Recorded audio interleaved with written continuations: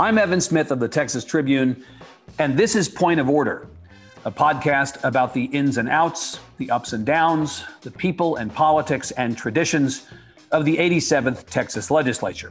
This week, Mind the Gap. More than just about any other state, Texas loves a good superlative. We want to be the best at everything, first at everything. It's our brand, and we want to brag about it loudly. Well, here's a superlative no one should be bragging about. Texas leads the 50 states in both the percentage and the raw number of its citizens without health insurance. In 2019, pre-pandemic, 18.4% of Texans, 5.2 million of us, were uninsured, double the national average. Job losses resulting from the economic downturn of 2020 were estimated to have added another 659,000 to the uninsured rolls by last May, when 29% of non-elderly adult Texans were without coverage. This is not a new problem. We've been lapping the field for years.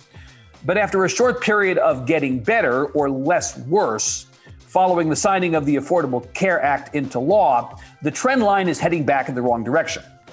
Healthcare costs in Texas are rising to an alarming degree. That's a matter of simple economics. And while there are dollars available from the federal government as an offset, our dollars in the form of taxes we send to Washington that could find their way back to Texas through Medicaid expansion, we have refused the help. That's a matter of simple politics. Conservative state leaders, statewide electeds, and Republicans in the legislature are no fans of tethering themselves to the feds. They do not want to throw worse money after bad as part of a government-run healthcare system they consider to be broken. And they do not want to take a short-term infusion of cash to close the coverage gap, only to be stuck with a bill that would strain our state budget. But what's the alternative? For years, Texas has gotten by with a federal funding agreement that reimburses hospitals for the billions in uncompensated care provided each year to uninsured patients. Texas sought an extension of this so-called 1115 waiver in the last days of the Trump administration and received one for 10 years. But in mid-April, the Biden administration pulled the plug, citing irregularities in the approval process. So we're back to square one at a time of momentous need. My guest has plenty to say about all this. Elena Marks is the president and CEO of the Episcopal Health Foundation and the former director of health policy for the city of Houston. For decades, her work has been about increasing access to care for low-income populations.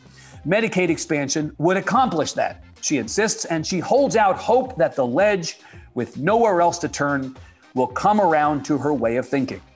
As she told me when we talked on the morning of Monday, April 26th, day 105 of the 140.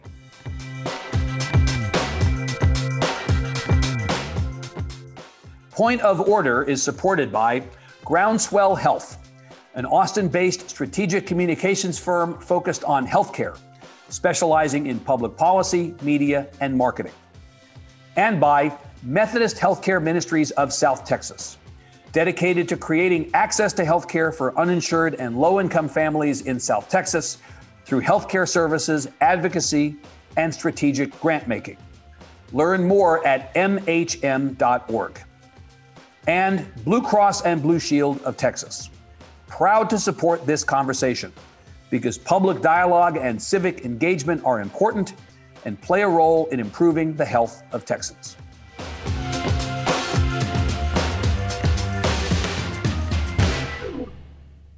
So let's go back over what happened this last week. State Representative Garnet Coleman, who you know well, Democrat from Houston, tried to stick an amendment on the budget that would have funded healthcare coverage for uninsured Texans. It failed.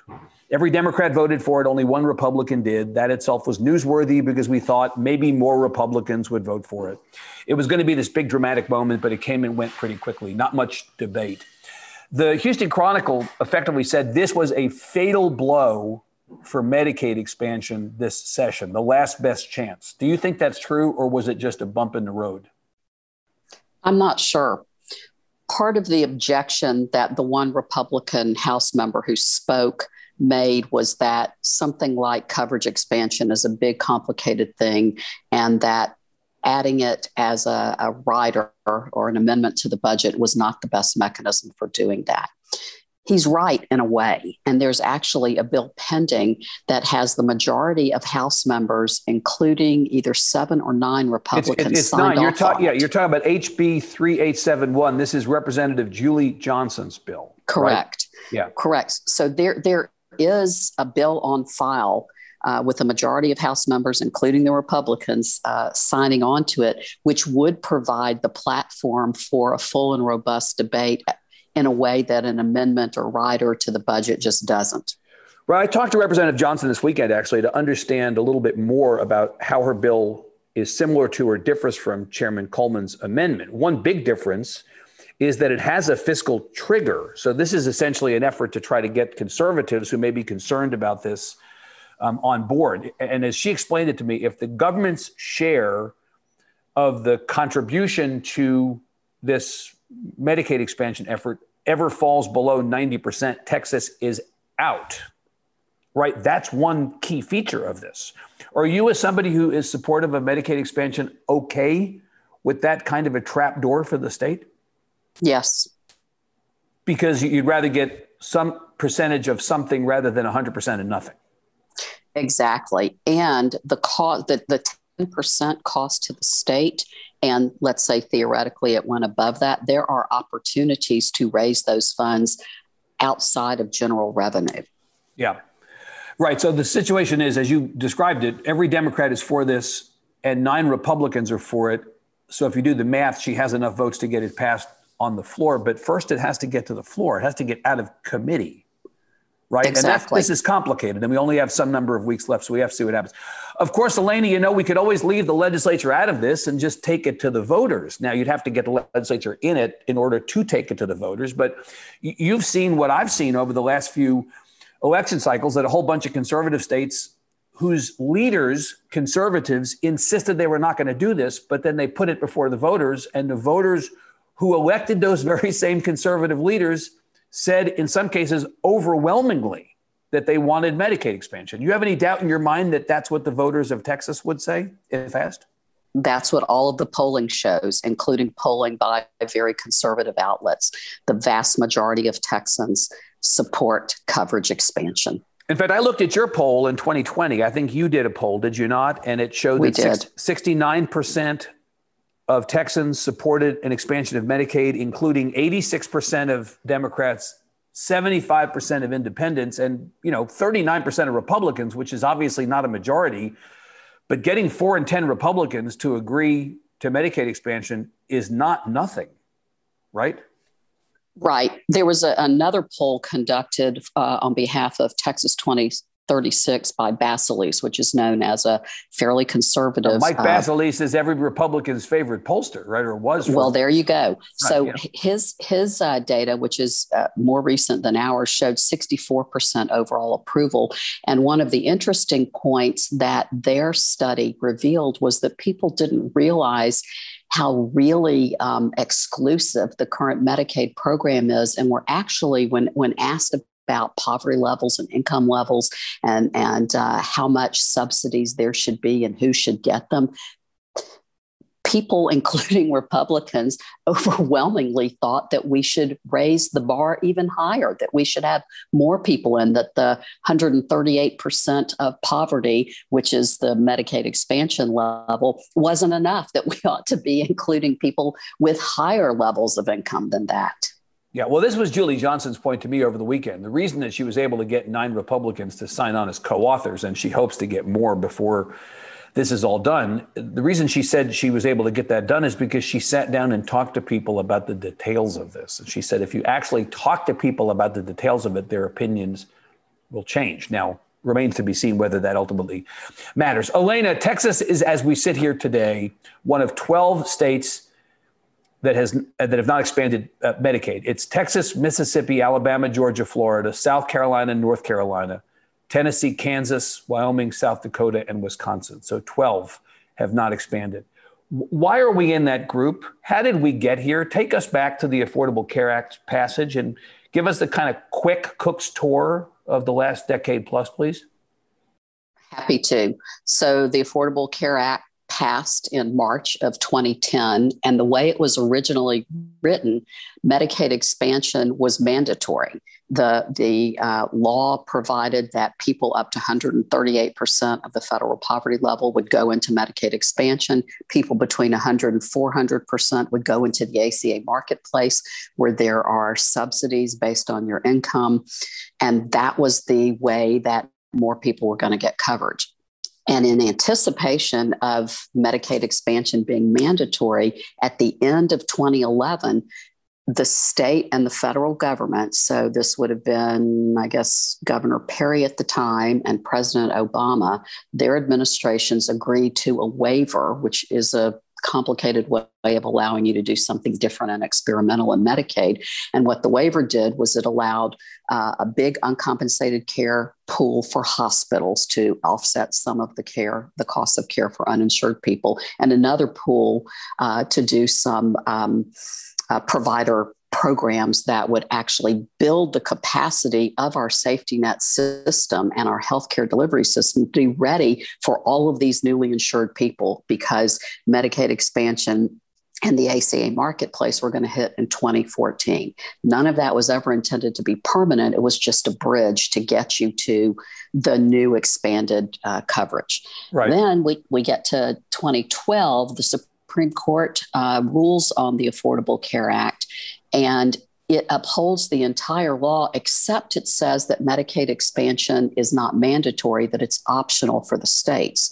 So all of a sudden, that changed what was anticipated when the ACA was passed and when Texas negotiated its waiver. So we go into the 2013 legislative session. There's some movement at the beginning to do a Medicaid expansion. That gets shut down immediately. So we go through 2013, 2015, and 2017 sessions, and there's no action on coverage expansion. We don't expand Medicaid. Even though the number of people in the state who don't have health insurance is at the absolute height of this country, right? We're number one. Yes, we have the highest healthcare costs in this country, in the state, pardon me, are going up and up and up. Even though all of that is happening, we do nothing. We do not expand coverage. That's correct. Right.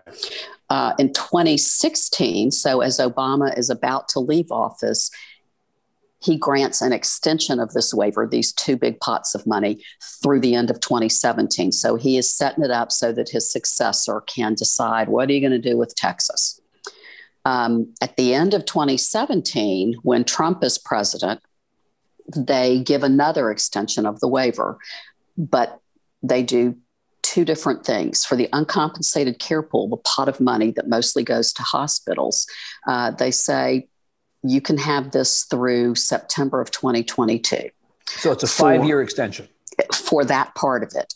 For the other part, which is called DSRIP, which is the program that allowed a lot of community-based care to develop, a lot of mental health services, a lot of really innovative non-hospital-based programming that actually built capacity so that people who were low income and uninsured had places to go for coverage. Yeah. But they said for DSRIP, you can have that until September of 21. Only 4 years. DSRIP was never meant to be a permanent program. Trump is telling them this again. And this is a Band-Aid, right? This is a stopgap in the absence of an expansion of Medicaid. And by the way, in the absence of Texas providing an alternative, right? We heard for all these years, Elena, we don't want to do what the federal government wants us to do. We want the Texas way. That was even a phrase that was popular at one point during this discussion. But nobody ever told us what the Texas way was. Right. No one ever said, well, here's the Texas plan. And during all of this time, we were watching a lot of other states led by Republicans do their own plans. Pretty conservative states with pretty conservative leaders.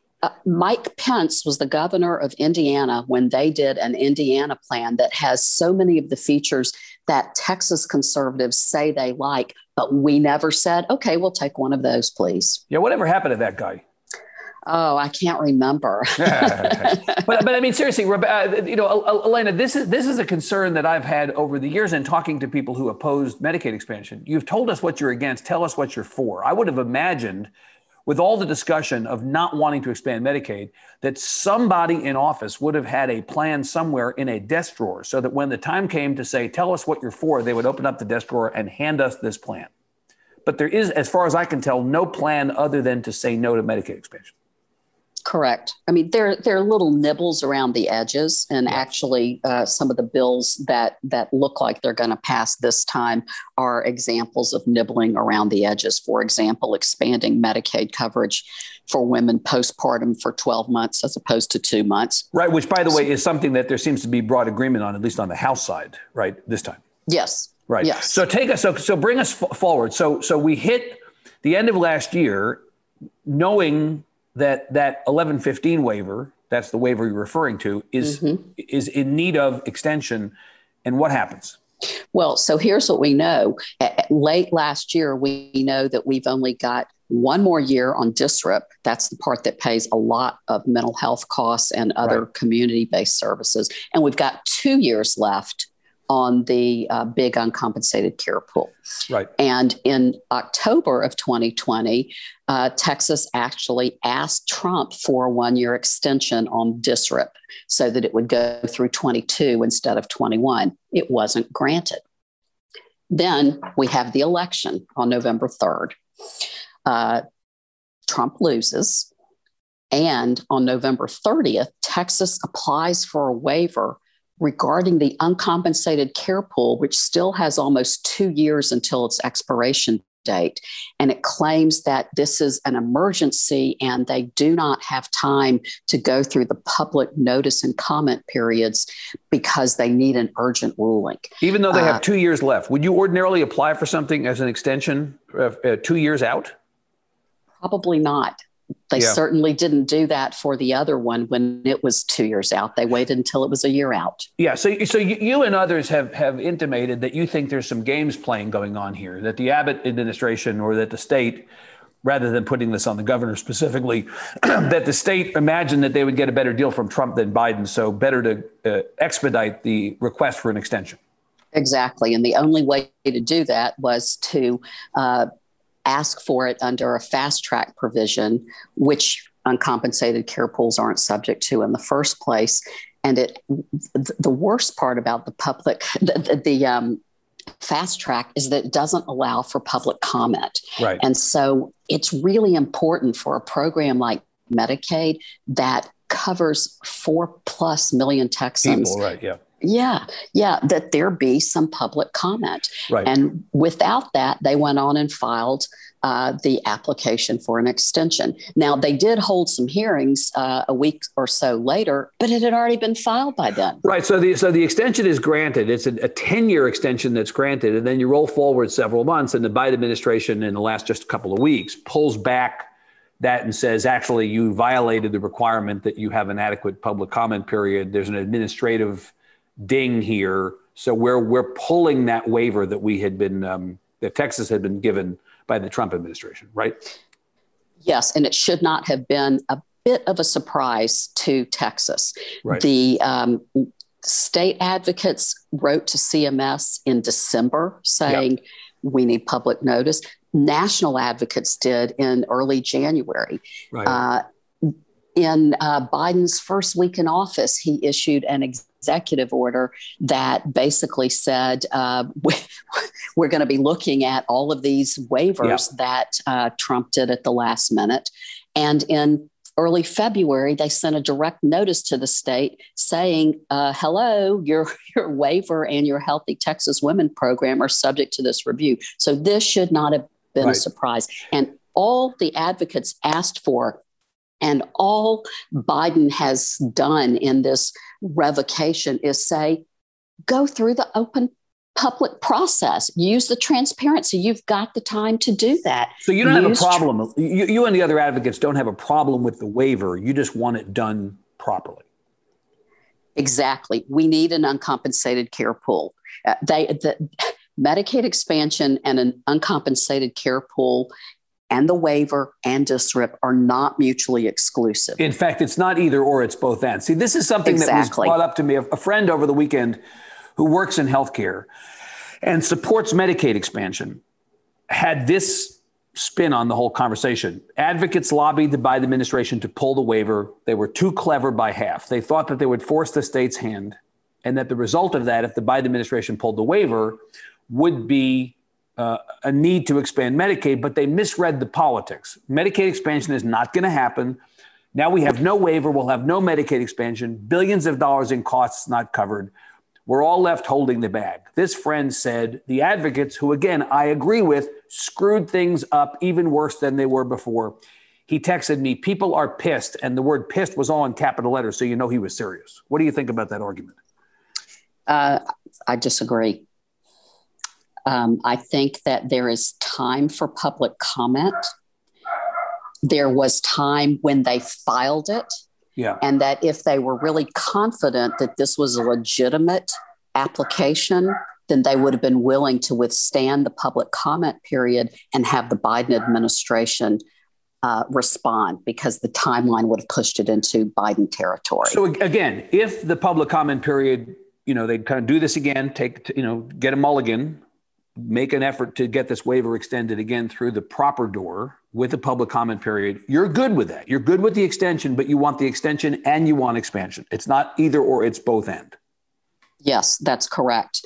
Right. And here's the problem with the extension, quote unquote, buying off the hospital. So if your friend is someone affiliated with hospitals, their enthusiasm for Medicaid expansion waned, shall we say, once this waiver came out. It's not because that the waiver provided them what they would need or what they would want. Maybe the momentum for Medicaid expansion in the minds of anybody associated with hospitals might have diminished.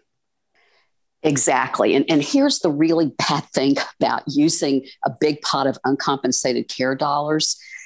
It's that all it does is reimburse hospitals when people get sick enough who are uninsured to get in through the emergency room and then get admitted to the hospital. It doesn't do anything to actually give people coverage, give them a way to go to doctors, give them a way to get medicines, give them a way to manage chronic diseases, mental and physical and behavioral health. It does none of that. It waits until people are really sick and really expensive, and then it bails hospital systems out. That's no way to run a health system. All right, so let's talk about the Medicaid program today, and then I want to talk about some of the objections to it, and then get into some of the details. So you said it's 4.3 million, roughly, current enrollees in Texas in the program, correct? Yes. And it provides them with what? Very comprehensive coverage. As good as any employer-sponsored plan. Yeah. And who are those people? Who are the 4.3 million? I saw a statistic last night that I thought was so interesting. 73% of those are children. Is that right? Yeah. Primarily poor kids. Most of them, from 3 of the 4-point-something million are kids, and they're healthy kids. And it's good that they're covered. We want them to get their checkups, get their immunizations. We want to monitor their health. There is another big chunk who are pregnant women. They only get covered once they are pregnant. And right now they are kicked off of Medicaid 2 months after a couple months. And pregnant. As you say, there's an effort now to see if they can extend that postpartum. Exactly. Who else? So it's pregnant women for a period of time. It's the kids. Who are the other big chunks, and who's not in it? The other big chunk are elderly and disabled people. A lot of the money, if you looked at where the Medicaid payments go, most of them go to this small slice of very sick and elderly people who live in nursing homes and require very high levels of care. Right. But healthy adults like you and me. Healthy adults are not in Medicaid. There's a small exception for very poor parents. Right. But outside of the very poor parents, and I mean very poor parents, making like $3,000 a year, outside of very poor parents, adults are just not covered. And if you are making up to 138% of the poverty level, which is not very much. It's for a single person, it's under $18,000 a year. For a family of 4, it's under $37,000 a year. If you are in that category, you can't afford health insurance. You just can't. And there's not an option for you other than Medicaid expansion. And we know Medicaid expansion is cost effective for the state and improves health outcomes for Medicaid beneficiaries. Medicaid is a wildly popular program. Yeah, and if we expand, as I understand the math on this, if we expand 1.27 million Texans, it's estimated, would be eligible for coverage. Correct. And who are those people? Who are the people who would fall into that category? They are largely the working poor.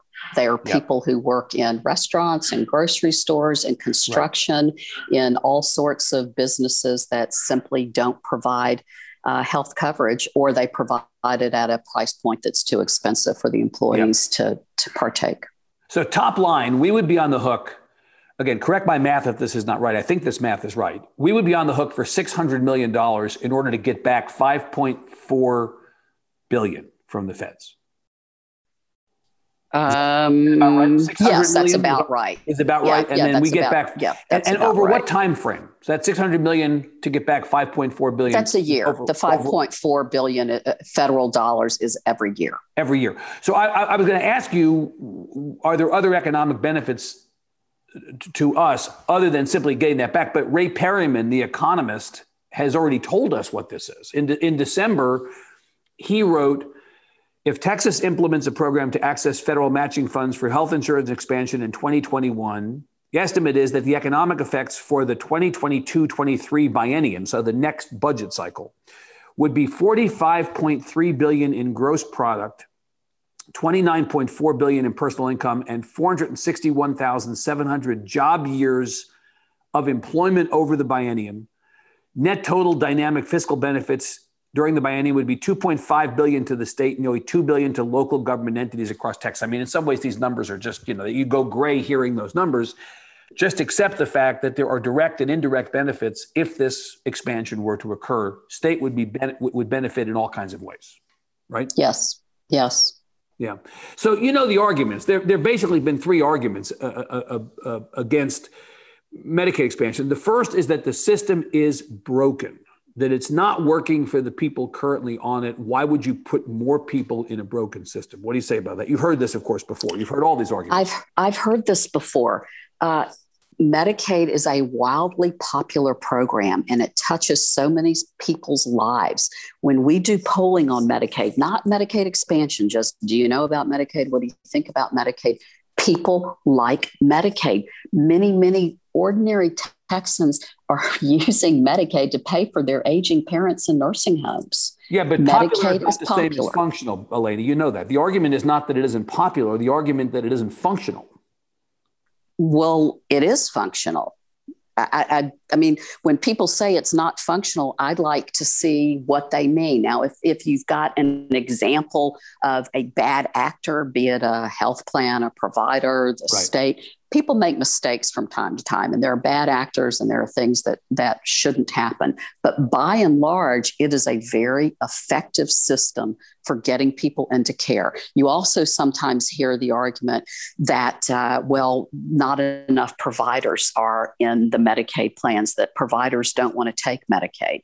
Yeah. Well, the state requires a certain ratio of providers per geography. And so there are providers. All of those plans meet that criteria.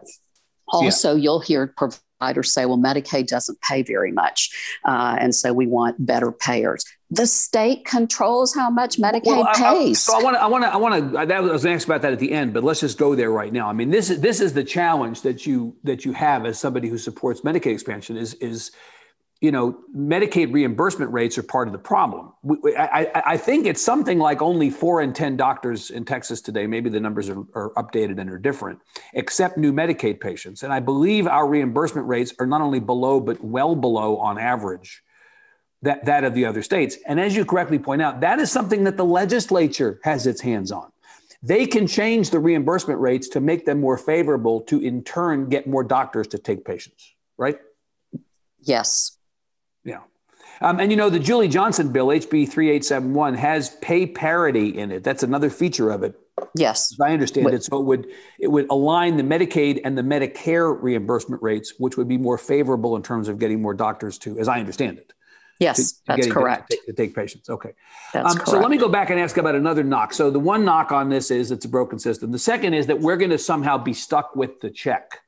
That the federal government will give us all this money, we'll commit to the piece that we commit to, and then they're going to turn the tap off, and we're suddenly going to be left holding the bag for all these people. Now, again, the Julie Johnson bill, which is still to come up, says if the government's contribution goes below 90%, the whole thing is out. And I said to her, does that mean that you're going to throw all the people who came on to coverage off coverage? And she just said, yes. Yes. You want to be that? You want to be that guy, Elena?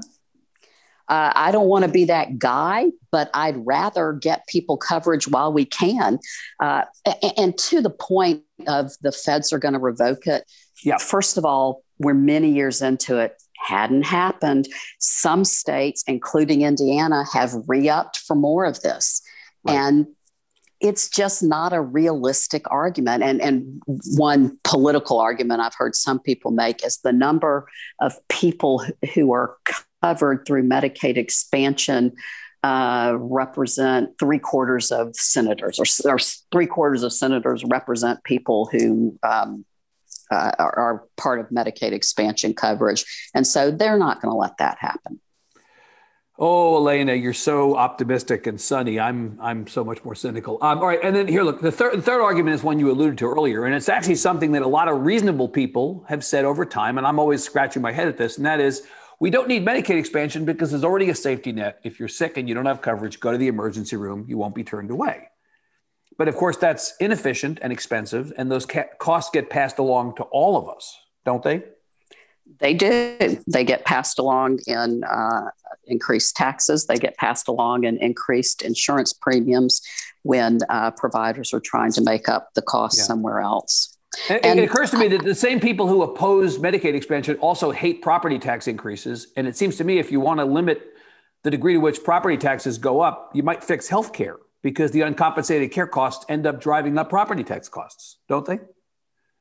Well, property taxes, particularly in the larger counties, are paying a lot of money. In Harris County, it'll be something close to $800 million this year. Right, which you know that community very well. You worked on this issue there, so you know that that's the case.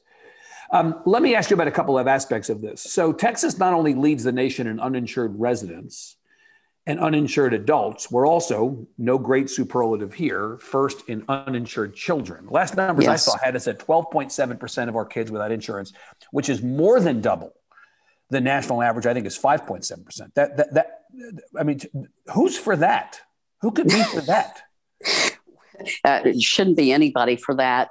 One of the things that one of the bills that's pending and it looks like it's getting traction in the House is one that will address that partially. Right now, the administrative process, it can be difficult to get on Medicaid, but once a kid is on Medicaid, what Texas has been doing is at 6 months, rather than allowing them 12 months of eligibility, they make the parents file paperwork every month to continue to demonstrate eligibility.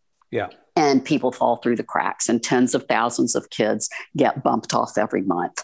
Right. And they don't even necessarily know they've been bumped off. And the next time they find out, they try to go to a doctor and it's, you're uninsured, and you start the process all over again. So that's part of the problem, is that we don't make it easy to get on, and we make it too easy to get off of Medicaid for kids. Yeah, I want to understand what the implications of this are, the effects of it are. So in 2019, the two counties in the United States, in the whole country, with the highest number of uninsured children, were Harris and Dallas counties. Dallas is actually slightly worse than Harris on a percentage basis. You dealt with this problem firsthand in your old job. What is the effect of having that many kids with no coverage? Oh my gosh. Unhealthy kids who miss school, parents who miss work to take care of sick kids but can't get them seen at the doctor. The kids end up in the emergency room. I mean, we are fortunate that we have a lot of safety net clinics in Harris County that see children, but they can only see so many people who don't have any means of payment. We do have, compared to some other parts of the country, a larger percentage of our population including kids who are not documented. And if you're not documented, you can't get on Medicaid. And that's a federal rule from ages ago. It's not anything the state can do anything about. And so you already have a percentage of the population of all ages who is not going to be eligible for these benefits that come with the ACA. But again, you point out that sick kids ultimately produce all kinds of negative outcomes in every other issue area, right? In some ways, it's like bad input on the front end, and then all the outputs on the various ends along the way are worse as a result of that, right? Exactly. Yeah. And they're kids. My gosh, they're our future. Leaving aside everything else, they're kids. Exactly. So that's an interesting aspect of this. Let me talk to you about demographics. Population of the state is becoming more Latino, as you know, and yet the Latino areas of the state are disproportionately uninsured. The last numbers Hidalgo County, 32% uninsured. Cameron County, 30% uninsured. Starr County, 30% uninsured. Webb County, 30% uninsured. The Latino children's uninsured rate in Texas is 17.5%. Again, population of uninsured children in the main is 12.7%. Nationally, it's 5.7%. So the Latino children's uninsured rate in Texas is 3 times the national average. And then overall, 29% of Hispanic Texans are without health insurance. So don't the demographics of this state almost demand that we do something about this? Just you can't do anything about the direction that the population is heading, and yet we have an enormous hole created here by this. I completely agree. I mean, we're not headed in the right direction. And I would actually point you to the work of Texas 2036, which is premised on the idea that the Texas of the future is going to be very different from the Texas of the past because of demographic changes. And if we don't get our heads around that and plan for the actual future population, we're going to be in a world of hurt. And you've just summarized some great data that shows where this is headed if we don't start doing something about it. And again, it's not as if every single group along racial or ethnic lines is in the same boat. It's 29% of Hispanic Texans without health insurance, 16% of Black Texans, 13% of white Texans. So the problem is significantly in the area of the population group that is about to be the majority or will soon be the majority. Right. Yes. And so ignoring that's a problem. Let me ask you about poverty. You've talked about poverty a couple of times. 60% of people in Texas without insurance coverage are families that make $35,000 or less. 4% of the uninsured are in families that make $100,000 or more per year. We shouldn't be surprised by this, right? I mean, this is entirely the case. Is this only about employment? You know, one of the things that we saw over the course of the last year is that we had terrible unemployment numbers. And then correspondingly, the uninsured numbers spiked because we still are in a country in which, for a lot of people, insurance is tied to work. And so we lose a lot of people from the employment rolls. We add a lot of people to the uninsured rolls, right? That's like a logical thing. Right? So of and course, for one job lost, you can lose the whole family's coverage. Lose the whole family. So it's not entirely surprising that poverty is a direct through line to this question. Absolutely. Yeah. And also education. Just under half of Texans without a high school diploma are uninsured versus only 10% of college graduates. So I guess like everything else, there's a tie to education, there's a tie to poverty, there's a tie to race, right? These correlations make sense. It's not as if we don't know. Right. And we've known for a long time, and it's not going to change unless we do something about it. We need to do something different. And while Medicaid expansion is not the panacea for all that ails Texas, it is the single biggest thing we can do to reduce the uninsured rate. Right. And honestly, I mean, I go back to this education correlation, Elena. It makes me think that if we can just get more kids educated, then maybe we can get more kids to a place where they're not in this position, or more people, kids who then become adults, who become the future citizens and future leaders of this state, right? Yeah, it's true. But one of the reasons that you will find children's advocacy groups advocating for Medicaid expansion is because children don't live in a vacuum. They live with adults. And when their adults are not covered and when their adults are sick, it impacts the entire family. Yeah. Yeah. How about geography as a correlation? I talked to some rural healthcare people over the last couple of days about this. And, generally speaking, I think rural folks are for Medicaid expansion in part because the people who live in those communities tend to benefit from it, tend to need it. I want to understand from your perspective, are rural providers in rural communities likelier to be in need as you see it for this? How do you make that geographic connection? I tend to think of the problem of the uninsured as being more of an urban issue, but talk a little bit about geography, rural versus urban. No, it's a rural issue as well. In sheer numbers, you end up talking urban because the numbers are just so great because of the density. Correct. But the people who are uninsured in rural areas are kind of at a double whammy because there aren't the same number of healthcare assets in rural communities anyway, right. Which makes economic sense. I mean, you can't build a big practice if there aren't enough people. And so there's sort of it's the same with other opportunities in rural areas. If you are living in a place that's sparsely populated, the economic opportunities and the healthcare opportunities, the cultural opportunities just aren't going to be as many. It's just not as large a community. Right, but the difference is, though, that even though rural populations are, as a percentage of the overall population, down from previous years, there are still rural schools, right? We've had more rural providers, hospitals, close in the last 10 years in Texas than in the rural communities of any other state in the country. It's another bad superlative. And so just the total lack of providers is another problem, separate and apart from, but related to also in some ways, the issue of lack of coverage. Yes, and it's a little more nuanced than that. Some of the rural hospitals reflect a point in time when hospitals were the center of the healthcare system. Yeah. And I guess in a lot of ways they still are. Right. And so what we saw over time was that people who needed hospitalization, who lived in rural areas, were often going to relatively nearby urban areas. And so their own censuses were falling off. And this didn't always have something to do with reimbursements. It had to do with the demand. And Dr. Nancy Dickey at A&M has done some really great work on why are rural hospitals closing. And many times the answer is because the community isn't supporting them, not because they're not getting enough reimbursements. That being said, rural hospitals are the hospitals most likely to benefit as a percentage of their revenues from a Medicaid expansion. So would Medicaid expansion save rural healthcare or fix the rural healthcare crisis, do you think? It would help it a lot. It wouldn't fix it. It wouldn't solve the problem entirely. No. Right. Because the problem is not just caused by people being uninsured. Is this provider problem more than just a rural problem? I mean, I've often heard that if we insured every single Texan who did not have coverage tomorrow, we would not have enough places for them to be treated or docs to treat them. That we have an access to care problem as well as an access to coverage problem. Is that true?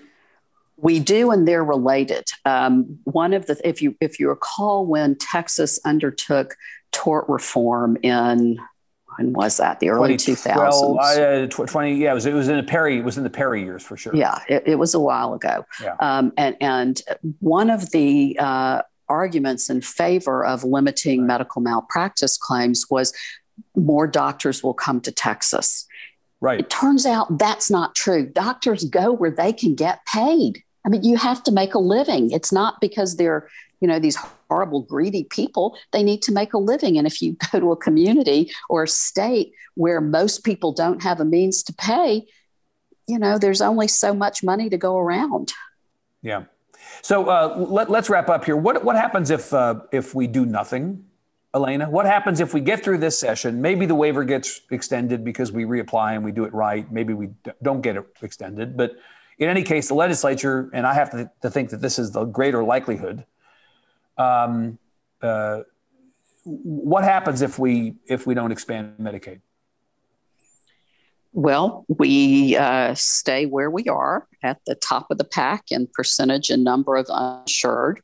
We continue to need more and more uncompensated care dollars because we have more and more people who are not able to pay for their care, and we continue spiraling downward. And as you pointed out, the growth in our population are the people who would benefit most from Medicaid expansion. So that's who we're penalizing. You know, the cost of health coverage, Elena, in Texas is higher than the national average. This is nobody's surprise. It's risen by more than 4% per year since 2010. If we don't expand Medicaid, there's nothing that's going to reverse. I mean, maybe nothing reverses that trend line anyway, but the problem of healthcare becoming a greater and greater percentage of the overall budget and pushing out the opportunity to spend money on other things, that certainly does not stop in the absence of some move to expand Medicaid or find dollars to offset, right? Well, not to get too far into the weeds, about 20% of the state's healthcare budget is really off budget. It is paid for through these convoluted mechanisms that basically rely on local government and local hospitals to provide the funds that draw down federal funds. So we're already supplementing the state's budget. The idea that, Medicaid is a broken program and it's crowding out other state resources and Medicaid expansion will make it worse has been refuted. There are studies out that show the impact on the state budgets for states that did expand Medicaid, and it's not like they had to shut down their public schools.